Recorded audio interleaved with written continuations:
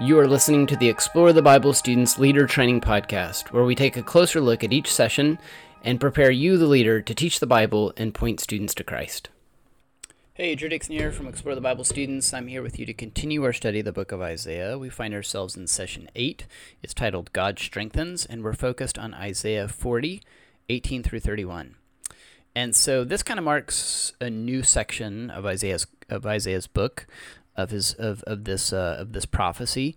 Most people divide the book into two parts, chapters 1 through 39, and then chapters 40 through 66. And here we're kind of fast forwarding, depending on which scholars you look to, 100, 150 years at least into the future.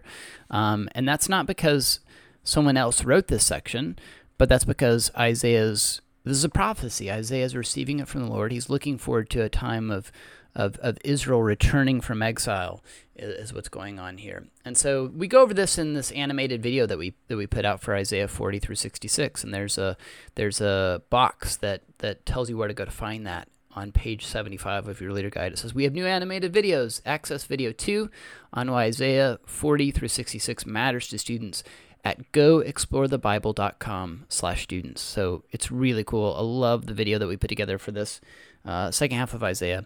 I hope you'll go and check it out. It'll give you some really great context of what this portion of Isaiah is all about and why it matters to teenagers. So our central truth this week is that God's strength and sovereignty secure our confidence in his work in us. So I want to point out some features in the leader guide that I think will be really helpful to getting our bearings here. But the whole point of this passage was his people were flirting with other idols. They were toying around with worshiping other idols that represent other gods, and instead of worshiping the one true God. And so I think there could be a temptation for us to look at that and sort of check out, for students to check out, because, hey, they don't worship statues. So look at the history note on page 76. It says this: what do you know about idolatry in the ancient world and in Judah?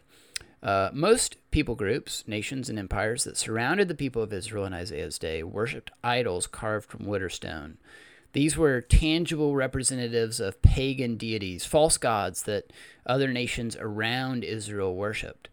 And the whole point is that why this was so offensive to God, worshiping idols was so offensive to God, was not because those are false gods. That's true. It is tied to the fact that they're false gods. They're not real gods. But it's the fact that these statues were things that people could control and manipulate. It was a way to make God smaller, like to think that we can be in charge and we're in control, right? They can control the gods. The idea was that people thought they could control or manipulate the gods by controlling and manipulating these idols. But the one true God, the God of the Bible, the God the Father of the Lord Jesus Christ, he clearly commanded his people never to create or worship idols. That's very clear in the Old Testament. No created object could ever stand in the place of the sovereign creator. So the fact that Israel worshipped these false gods constantly led to their harm. It's not going to be good for us to worship idols, and their idolatry eventually led God to allow his people to be defeated and taken into exile as slaves. This was God's way of allowing them to learn the lesson the hard way, not to worship these false gods that have no power to save, that have no power to bring goodness and purpose into their lives. So I would follow up this discussion of idolatry with question 3. Let's connect the dots between the type of idolatry God was calling the Israelites to repent from to the types of idolatry your students might face today. So question number 3 on page 77 says this: what are some examples of popular idols today? How might we help one another see how empty worshiping such idols really is? So we might not be tempted to bow down and worship golden statues or wooden images, but we're all tempted to let things like popularity, influence, money control us, right?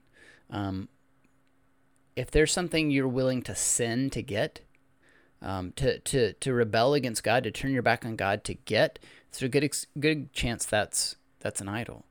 If you're willing to compromise God's design for sexual purity to get a relationship with that guy or that girl that you like. That's an example of an idol in your life. Popularity, success, influence, these are common idols that students face. And so help students to see that this is actually a problem that we all face, and that there are all kinds of idols that are very much alive in our world, and that we're letting control us. So the goodness of the gospel is that you don't have to let those things control you. They don't, your desire for that your student's desire for that relationship with that guy or girl doesn't have to control them. They can look to Christ and find freedom from that and live a life of meaning and purpose and hope and joy that is so much bigger than any of those things. So encourage your students to see that these idols do not have their good in mind. These idols have no power to make their lives better. In fact, the kind of idols that your students face each week are going to lead to their damage, to them being harmed. So let's help students think of some steps they can take, some simple steps they can take to turn from those idols and find hope and joy in the Lord, so that we then might also embrace our purpose as those who are to be lights of God in the world, to point people to the eternal hope and joy that can be found in Jesus. Thanks for your time. We'll see you again next week for our study of Session 9. Thank you for listening to the Explore the Bible Students Leader Training Podcast, where we equip you, the leader, to teach the Bible and point students to Christ. Be sure to subscribe to our podcast on iTunes, Stitcher, TuneIn, or Spotify. You can also find the podcast on ministrygrid.com.